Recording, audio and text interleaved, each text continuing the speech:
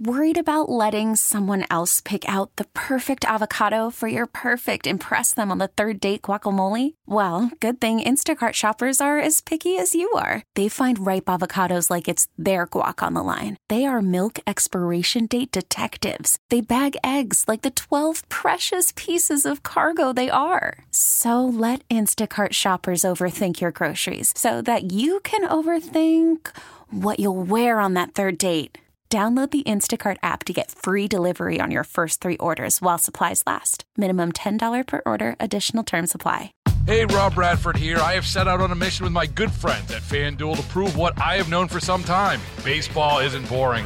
Now I have a daily podcast to prove it with some of the most notable people in the baseball world, screaming baseball isn't boring from the mountaintops, or at least agreeing to come on our show. Players, managers, GMs, and yes, even the commissioner of baseball, Rob Manfred. It has been a constant wave of baseball's most powerful voices. So join the revolution. Subscribe and soak in Baseball Isn't Boring. Listen on your Odyssey app or wherever you get your podcasts. You'll be glad you did. Let's go to Michael. Michael, you're on WWL.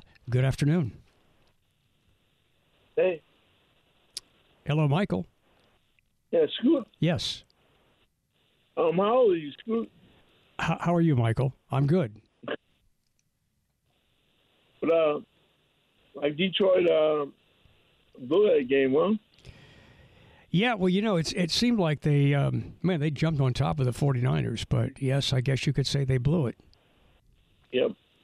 The reason I called is I think terrorists a bad thing, you know. I guess you like terrorists, huh? What do you mean? I like terrorism? Why would you say that? Yeah, because we came off 8 million people dying of the COVID. Well, what does that have to do with terrorism? You think the COVID came from one dead fish? No, you think so? Are you equating terrorism to? Are you equating COVID to a terrorist attack? Correct. Okay. China has fentanyl and everything, man. Yeah. All right, man. I guess you figured it out, Michael. Yeah. Okay. How's the weather in the rabbit hole today?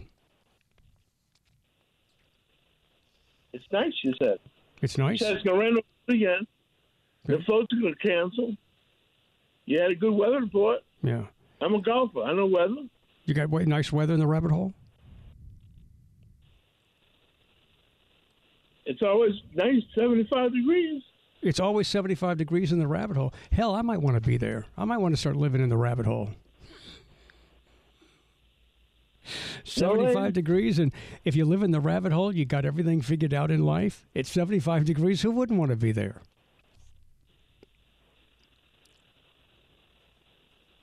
All right, Michael. Well, I'm not really sure why you called, but I'm glad you had an opportunity.